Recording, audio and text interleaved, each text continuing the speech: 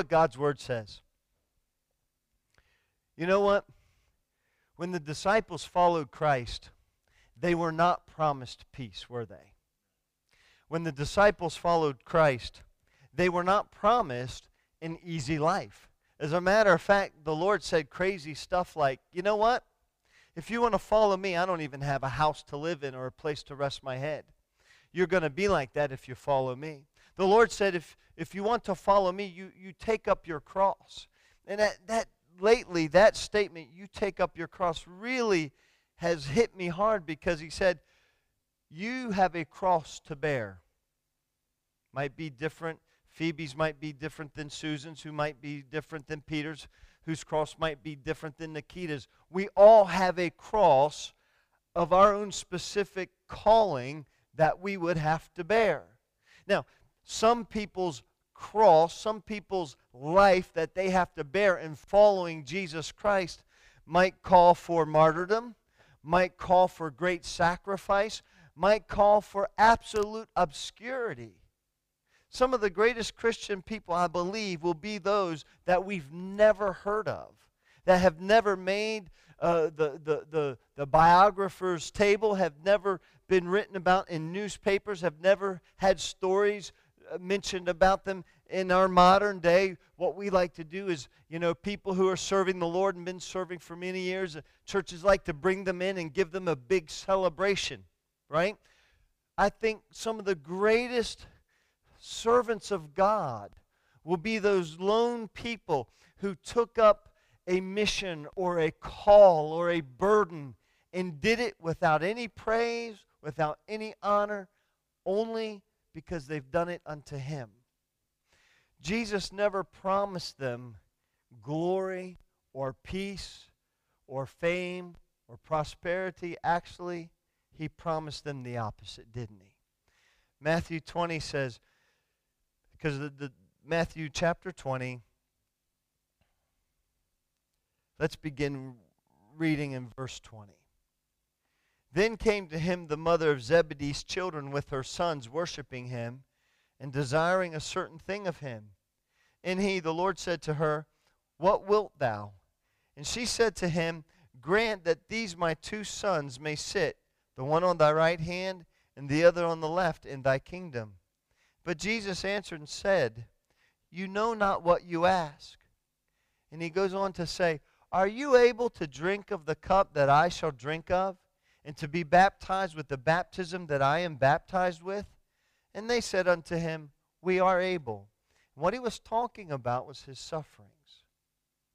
Are you able to take the sufferings that I will suffer? And they said, Lord, yes. And in verse 23, and Jesus said to them, You shall drink indeed of my cup, and be baptized with the baptism that I am baptized with. But he goes to say, But to sit on my right hand and on my left is not mine to give, but it shall be given to them for whom it is prepared of my Father.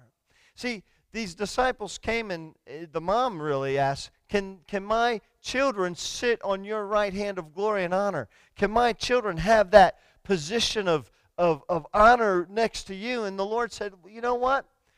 Would you be willing to suffer the sufferings that I suffer for the cause of my kingdom? And the disciples answered back, Yes, we will. And I think that's wonderful, because really that's what we should be willing to say, right? Right? I mean, but that's the hardest thing to say. Yes, Lord, I will suffer. And suffering can come in many different forms, can it? It doesn't have to just be a physical suffering or financial suffering. It can be carrying a burden and an anguish upon your heart for the cause of God. And it can be many different ways. But the disciples said, Yes, Lord, we're willing. And that shows their love for Him, right? And that shows their devotion to Him, right? And that's really what we as God's children should be willing to do. But then the Lord said, You know what?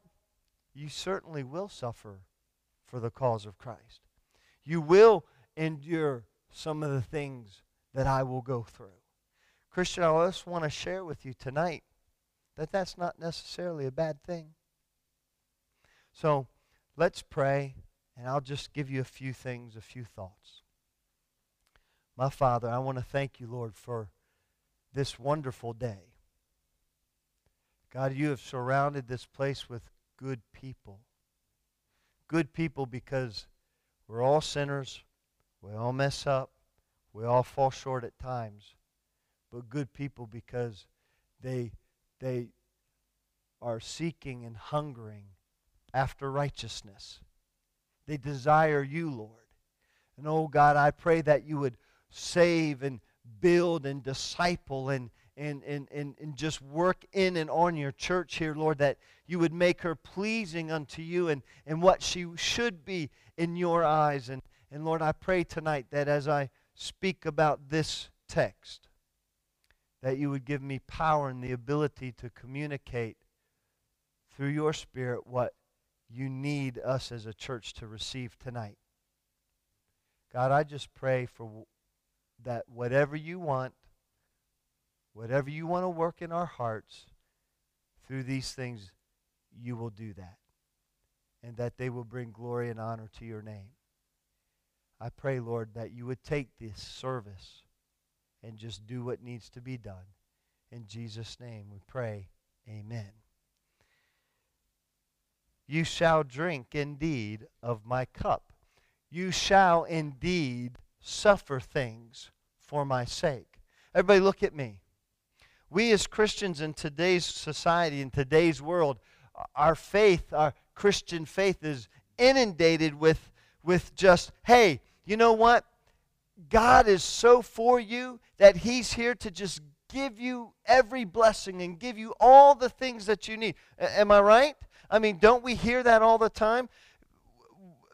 In our villa in Spain, they had Sky TV, but very minimal channels. I think mostly we had some BBC, CBCs or whatever that's called, and we had a slew of food channels, which I was quite happy with, Alan.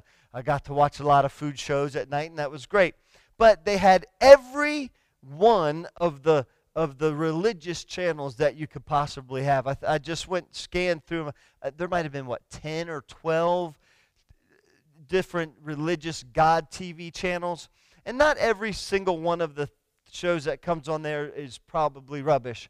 But I'll tell you what, most of it's not good. They're just talking about, you know what? God is meant for you to find the perfect you. Really? Really? That's why Christ died on the cross? So that we could find the perfect us? I thought that Christ died on the cross so that our sins would be forgiven. You know, that's kind of what I read from the Scripture. And you know, we just think all the time that, you know, if we go to church, if we read our Bible, and if you do read God's Word, He will bless you. He absolutely will. But we think that if we do all those things, that no troubles will come our way. Everybody will love us and like us. Everybody will be for us and encourage us. That no heartache and no heartbreak would ever enter us. And if that stuff does come into our life, it's because we lack faith. Matthew, a disciple of Christ, was killed by the sword in Ethiopia. Mark was dragged through the streets of Alexandria until he died through that torture. Luke was hanged on an olive tree in Greece. James was thrown from the temple to his death. Philip was hanged in Phrygia. Bartholomew, nobody would want to be Bartholomew. Do you know how he died for Christ? They skinned him alive, that's right. Andrew was scourged, then tied to a cross where he preached to the people for 2 days before he suffered and died. Jude was shot to death with arrows. Thomas was killed by a lance run through his body. Simon was crucified. Peter also was crucified, but because he didn't think he was worthy enough to die like his Lord, he asked to be crucified upside down. Matthias was stoned and beheaded, and John was exiled to the island of Patmos to be cooked. I don't know. I think these men loved the Lord, did they not? I think these men were called to the mission of serving God, were they not? And yet, they all died, many of them very horrible deaths. An old writer who I do not know his name, he wrote this: "Do not be indifferent to Christianity. It was created by the blood of Christ and preserved by the blood of the martyrs." The first 300 years of Christianity was forbidden. Believers were publicly whipped. They were dragged through the streets until they lost their life. Limbs were torn off, ears and noses, and their faces were disfigured and cut to pieces. Their eyes were dug out with sticks or burned out with hot irons simply because they would not denounce their faith in Jesus Christ. Knives were shoved under their fingers and their nails were ripped off their hands. Melted lead was poured over their bodies. They were drowned and beheaded and crucified, ground between stones and destroyed by wild animals. I've told you about the young Scottish girl who was witnessed to by the elder Scottish lady. And when the town people heard that they no longer followed the Catholic or church and they separated themselves to that, the town said, "We've lost the old woman, but we need to gain the young child back." So they thought if they took the two women and put the older lady, tied her to a stake, and put her into the ocean when the tide was out.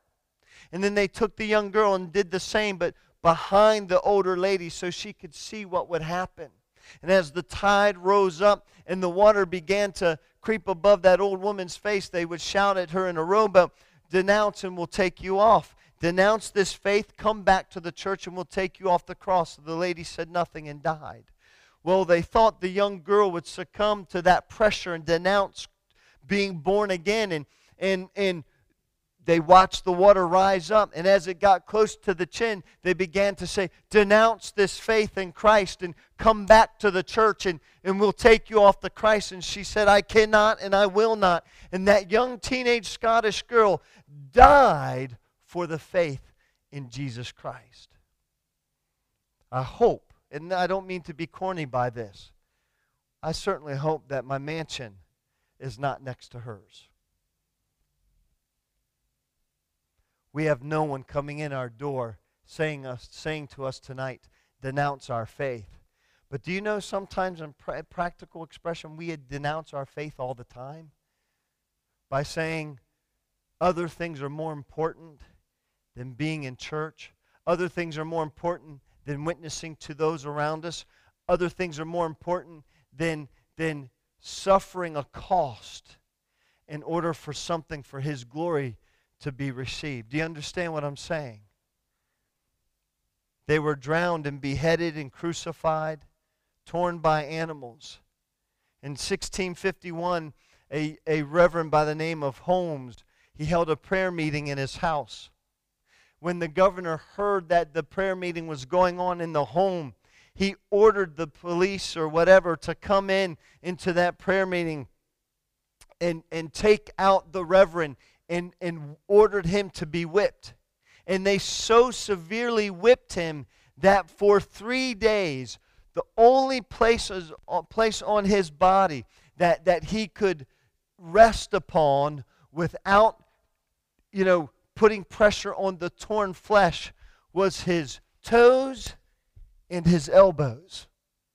Every other part of his body was torn to pieces with the whips of those soldiers or police, simply because he gathered a group of people together to pray and to study the Word and to worship God.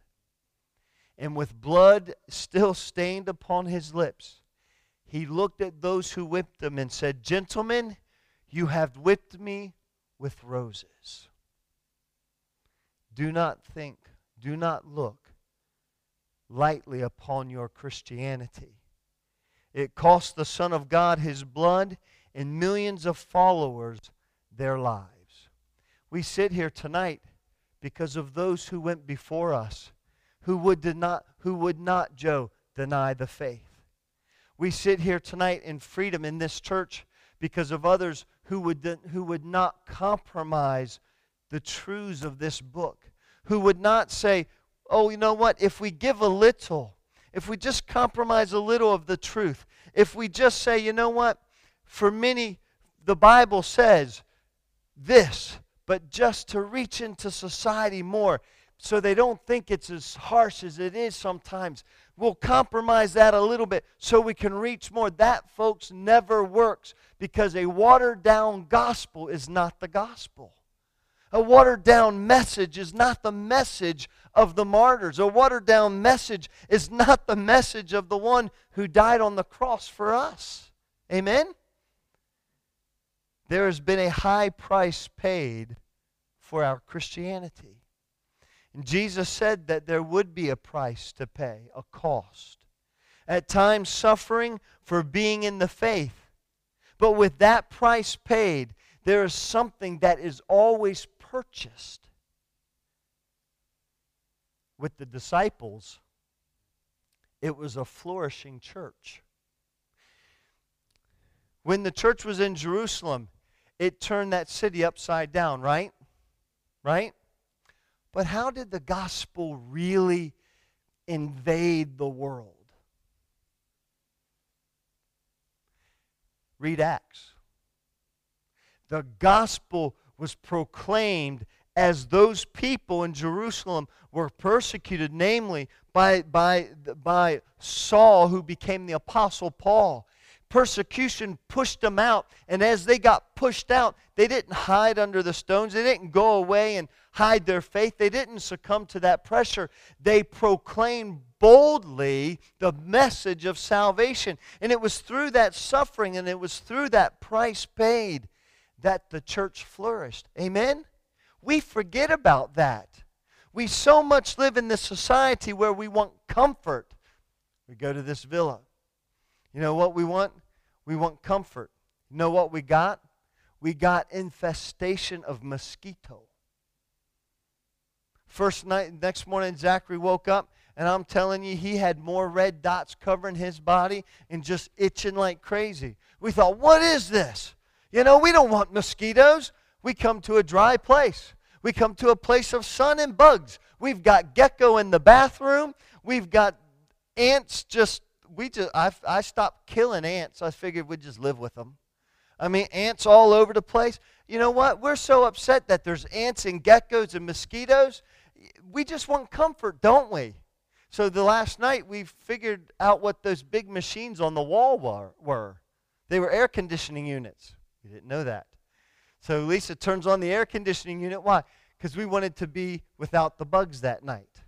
And we got ate up worse by mosquitoes that night than any other night we did. That has come into the Christian faith. We no longer want to pay any kind of price for our faith. You ever heard of John G. Paton? Anybody? John G. Paton was born in Scotland, and he was a Protestant missionary to the New Hebrides Islands of the South Pacific. I would like to read you an excerpt from his biography. John G. Paton and his wife Mary landed on the island of Tanna in the southern part of the New Hebrides on the 5th of November, 1858. They built a small house at a place called Port Resolution. In those days, the natives of Tanna were reported to be cannibals. The missionary couple were surrounded by what they called painted savages who were enveloped in the superstitions and cruelties of heathenism at its worst. The men and children went about in a state of nudity while the women wore abbreviated grass or leaf aprons. 3 months after their arrival on the island of Tanna, a son, Peter Robert Robson, was born on 12 February 1859. But just 19 days after his birth, John G. Paton's precious wife Mary died from tropical fever, soon to be followed to the grave by the newly born son Peter at 36 days of age. Despite these devastating bereavements, John Paton continued unfailingly with his missionary work in spite of constant animosity from the natives and many attempts on his life. When a ship came by one day, they begged John Paton to get on board and go back home. He lost his wife. He lost his son. One day the native people of that island so wanted to kill him that he heard about what they were going to do, and he spent, 5 days hiding up in a tree, just hiding for his life. The people on the boat would come and say to him, "You need to leave this place. What purpose are you serving here? You've lost everything. There's no hope in you reaching these savages with the gospel of Jesus Christ. You're a fool for suffering as you are."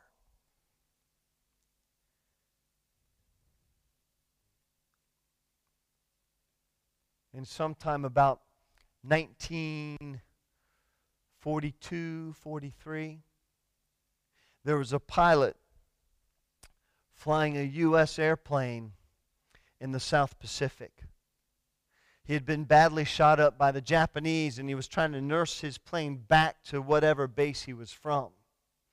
And finally, he sent out a Mayday, Mayday, and gave his coordinates, not sure if anybody heard him because his plane was going down. And his plane crashed in the sea near an island. And they had already been warned that these islands in this area were inhabited by cannibals. And that if you get on one of those islands, you're as likely to die there as you would if your plane crashed in the sea. His plane crashed, and he made his way to the island. And as soon as he got upon the island, the airman, did what he could. He tried to hide himself. He tried to gather the things that he could, hoping to maybe signal an airplane or a ship out in the sea. But he was terrified for his life. And then a few days into it, he saw some of the natives come up in that area. And he was well hidden, he thought. Those natives just came right up to him. And he said, "Oh my, I'm done. These people are going to eat me, and they're just going to kill me." And the native walked up to him and said, "Hello, do you have a Bible?" See, what he didn't know was that was the very island that John G. Paton lost his wife on and lost his son on. And after many years, I think over 20 years of ministry, you know what happened? John Paton, through the power of God's Spirit, established a church there, saw souls saved there, and who knew that an airman one day, his life would be saved because John G. Paton suffered the price to preach the gospel. And souls were saved that would have never been saved if he hadn't paid the price. And an airman today not only lived physically, but through that situation came to faith in Jesus Christ. Well after John G. Paton died, the gospel carries on. Amen? See, Paton preached the gospel and paid a price of suffering, but that price yielded fruit. You ever heard of a fellow by the name of Charles Spurgeon? Anybody? If you hadn't, go in my office, you'll see a big picture of him. Out there in the front of the church, there's a little stone in memory or in honor of Charles Spurgeon. Charles Spurgeon helped start, he really did. He helped start, in a physical sense, this very church in 1866. Told you, he gathered up a handful of Baptist believers down the road on Chiswick Lane and organized them into a church, and for 10 years paid rent and sent preachers with no fee, no pay. He paid for the preachers from his college to come here and preach the gospel. Before this building was here, I believe, Lynn, they had another metal building on this very place. Spurgeon's church and a fella in that church there bought the land that this building sits on and then sold it to the church here at cost, for no increase at all. Charles Spurgeon was a very famous preacher in his day, and he was a part of what's called the Baptist Union. Matter of fact, Charles Spurgeon started the London Baptist Association, which this church is a part of. As things digressed in the Baptist Union at that time, and there was a controversy called the downgrade controversy, and basically they were turning away from the Word of God, and they were not preaching the truths as they had always been preached. And finally, though Spurgeon was very prominent in the Union, he had many friends in the Union, here's what he had to do. He left the Union. And you know what happened? He paid a price for leaving the Union. He was shunned by those who were once called his friends. His name was disdained by those who he used to preach with. Why? Because he stood for truth. And he was not willing to compromise for current trends in the favor of others. It cost him much. He left over the truth, not practice. Now, today, people separate over practice, but not the lack of truth. Spurgeon paid a price. This church has been established because he was willing to pay a price. Bettina, Case, others that I can't even remember today have come to know Jesus Christ, but it had to start somewhere. And it started because someone was willing to pay a price. And maybe we're not called to die. Maybe we're not called to be a martyr of the faith. But beloved, every believer in this room is called to live for God. What did Spurgeon do? He simply lived for God. I love this story, and you've heard me preach it so many times. It's the story of the maniac of Gadara. See, the story of the maniac of Gadara so well expresses what Christianity really should be like. What happened? Jesus got off the boat and he saw this wild man running around. He went up to the wild man and he cast out the demons. When he cast out the demons, the people of the area went back and told the folks what was going on. And when they came back, what they saw was Jesus and that maniac of Gadara sitting side by side. The Bible says that the maniac of Gadara was no longer a maniac, but he was in his right mind and he was clothed.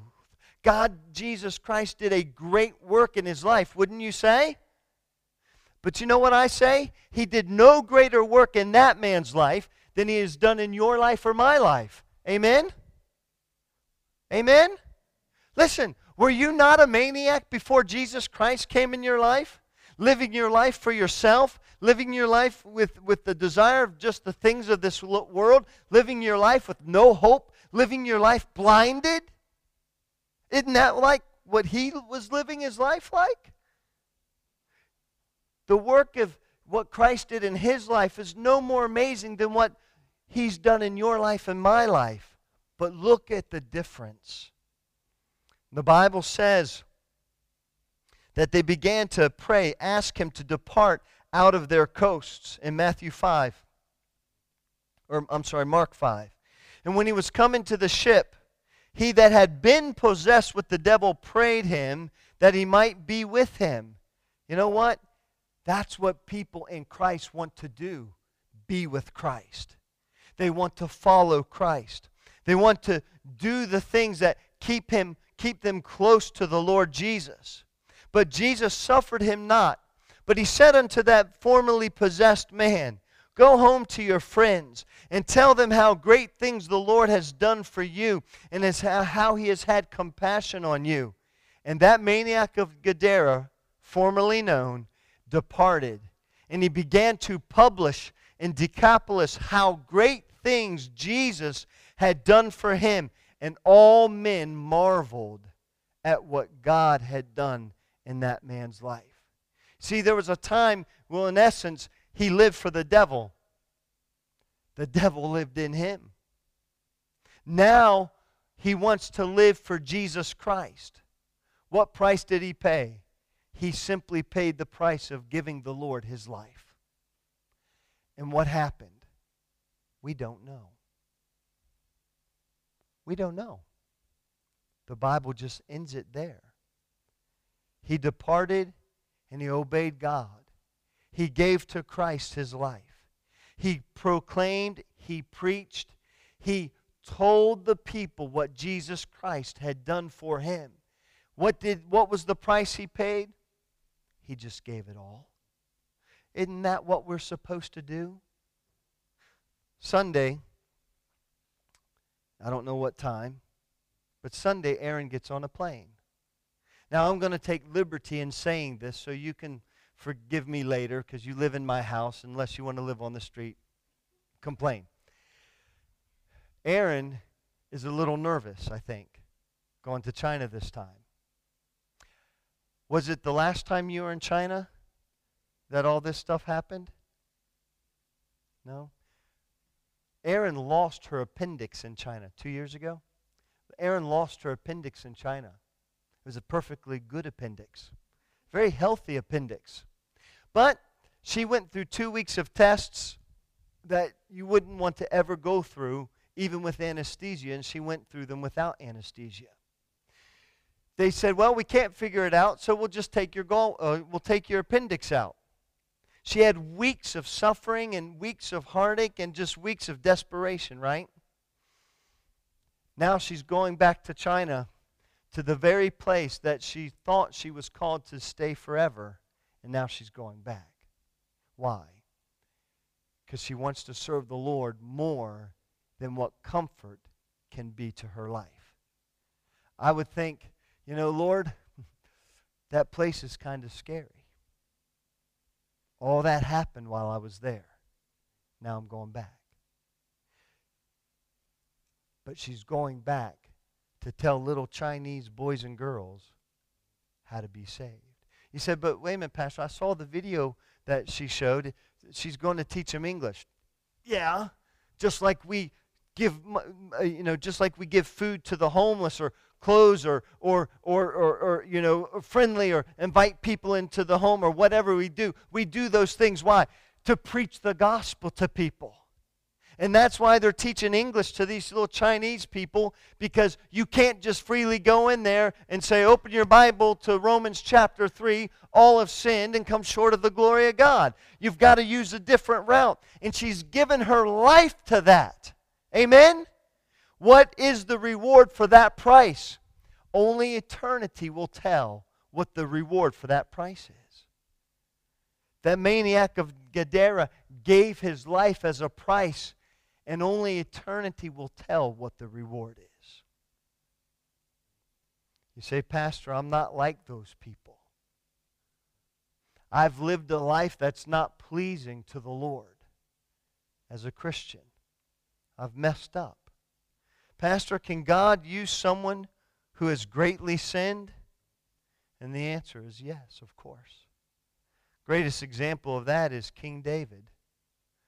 David's sin with Bathsheba. David's murder of Uriah. David's year-long living a lie before the people. Going into the temple and doing outwardly the things of religion, but inwardly he had sinned against God, and God was far, and he felt destitute from the Lord, and it took only the prophet of God to come and preach to him basically and say, you know what, David? I've told you a story about a rich man who took that which a poor man had, and you have said, we need to go deal with that rich man. And the prophet said, David, you are that very man. And when he said that, he broke and repented before God. Another time, David, pride grew up in his heart, and he sent Joab out to number the people. And Joab said, King, you're greatly blessed. You don't need to do this, because he knew it was of pride. And David said, go and number the people. And when that happened, God basically said to David, I'm going to judge you. Here's your three choices. I'm going to bring punishment to your disobedience. You're going to suffer because you disobeyed me. You've messed up and you've sinned. And you know what, folk? There's consequence to sin, is there not? Here's their choice. 7 years of famine, 3 months running from the enemy, or 3 days in the hand of the Lord. And David said, I will take the hand of the Lord. And when David repented and he confessed, and God lifted that 3 days of pestilence, 3 days of consequence before the people, he went to the threshing floor of a fellow by the name of Araunah. And King David said, I want to sacrifice before God here because he has forgiven me. And Araunah said, here, take the ox, take the instruments, take anything you want and build an altar and sacrifice before God. And here's what David said. Araunah said to David, the Lord thy God accept you. And the king said to Araunah, no, but I will surely buy it of thee at a price. Now listen to this. Neither will I offer burnt offerings unto the Lord my God of that which does cost me nothing. And so David bought the threshing floor and the oxen for 50 shekels of silver. You say, Pastor, I see the price, but what was purchased? Worship. We want to come into the house of God sometimes and we just want to worship God and we think, oh, we'll just give God whatever worship we can come up with. But I like what Joe said this morning. Sometimes, all the times, we need to come before God prepared. We need to come before God seeking and searching in our heart. The Bible says,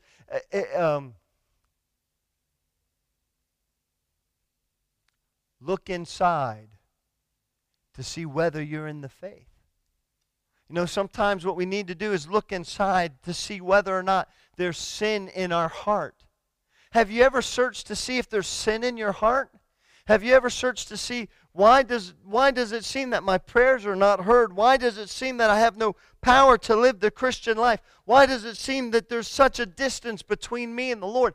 Is there something there that's causing a barrier with my walk with God? See, we want things to be so easy, and we just want to glide in and get something and glide back out. But David said, you know what? I have sinned before God, and I have messed up. But when we do that and we come and we repent and we turn our eyes back upon the Lord, you know what David said? I don't want to give God anything that doesn't cost me something. Amen? Hey, my love to Lisa costs something. Your love to the person you love costs you something. You give up certain things to love that person, do you not? Hey, BJ, you don't have any girlfriends, do you? But one. And she's sitting right there, amen? Hey, it costs you something to love Cassie, and aren't you glad about that, Cassie? Amen. Hey, Amy? Never mind. You don't have any boyfriends on the side. Okay, let's get away from that. You know what? I love to ride motorbikes. And if I wanted to put my children into poverty and not eat any food, and my wife to wear burlap bags for clothing, I could go out and buy a motorbike. But I don't. Why? Because I sacrifice because of my love for my family. It costs something, does it not? Does it not? See, we'll pay the price for things that we love. And you know what? If you love good clothing, you pay the price. It's called quid. Amen? Come on now, you do. Love God costs something. Time. It might cost things. It might be that the Lord says, you know what, Steve? I don't ever want you in this earth to ride a Harley Davidson because I have some other things I need you to do. I have some other things I want you to do. And you know what? I can honestly say I'm okay with that because I'd rather have Jesus, Joe, than silver or gold. And I'd rather have Jesus than all the riches untold. Amen? Why? It'll cost you something. Worship is not free, because free worship is cheap. But true worship costs you something. I'll close with this. It's an old ancient prayer. And this prayer was written by 7 anonymous martyrs in the 1500s, just before they died a painful death. The youngest of the martyrs, a 14-year-old boy, refused to recant his faith despite being promised wealth for his entire life. Here's what they said as they went to their death. O Lord, Thou art our shield. We turn to Thee. For us it is a minor pain when they take our lives. Eternity Thou hast prepared for us. So when we suffer shame and stress here, when we suffer the indignity of people's accusations and name-calling and all those things that comes with following Christ in faith, it is not for nothing, for we will be amply repaid. Amen. You might never see the abundance of return here on this earth for the price you pay for your faith. But one day you will. Nikita, you and your husband raise that baby girl for Jesus Christ. But to do so will be a price to pay. But the price will be worth it. We cannot stop. Renee and Amy, our children are too valuable to ever compromise into a life of sin. And we must fight the good fight and keep a hold of it and never go back. Amen? Those of you who are single, or maybe yet you're a grandmother like Leovi and your children are far, far away. And in essence, you're a single person here. Your family's not here. You know, you've paid a price to take care of your family. You've paid a price. You've made that choice. There's no difference in the Christian faith. To be a shining light for Jesus Christ, there's a price to pay. We must be as willing to pay that price as we are willing to separate ourselves from our family in order to give them what they need. Amen? The greater return will be the price that we pay to Jesus Christ. The problem is, we want a candy floss faith. We want something that tastes great, but has no sustenance or value for our spiritual health. That's why people like all this faith promise preaching. They want to hear that your words of faith have power. They want to hear that, you know what? God is in your control, and He can do nothing on earth unless you give Him the license to do it. He has the authority and the power, but you give Him the license. That is a bunch of absolute rubbish. God can do what He just bloomin' wants to do. Justin Peters says it even better. God can do jolly well what God wants to do. You know what He calls you to do, Susan, Phoebe, Nanette, Vicky, Corey, Sheila, and everybody else? He calls you to live for Him. And to live is to pay a price. Amen? I don't have to say this, but I will. I have no doubt you won't turn. But Joe, I tell you, don't compromise. Don't compromise when you go to a church and they just not preaching the truth just like they need to. You just keep looking. And I have no doubt that's exactly what you'll do. You don't compromise what God has given you in this book. You don't compromise your life just to hear something that tickles your ears. If God calls us to live this faith all by ourselves, then that's what we should do. Why? Because the return will be well worth it. Don't give in. None of you. Don't compromise. None of you. just live for God. Father,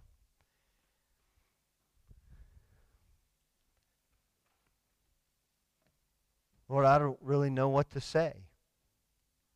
I'm all out of words. But Lord, I'd like to just jump up and down and holler some more that it's okay to pay the price. It's because it's what you said, Jesus, we would probably do. And oh God, I wish I could call in prayer right now every name of every person in this room. And I'm thinking of them in my mind, Lord. And I want us to stand strong, and I want us to stand faithful. And Lord, I want your blessing to be upon this church. But it'll be upon this church if we few who hear the word and the message would be willing to sacrifice and pay the price. God, oh Lord, help us. Lead us. Protect us. Guide us. Fill us. In Christ's name, amen.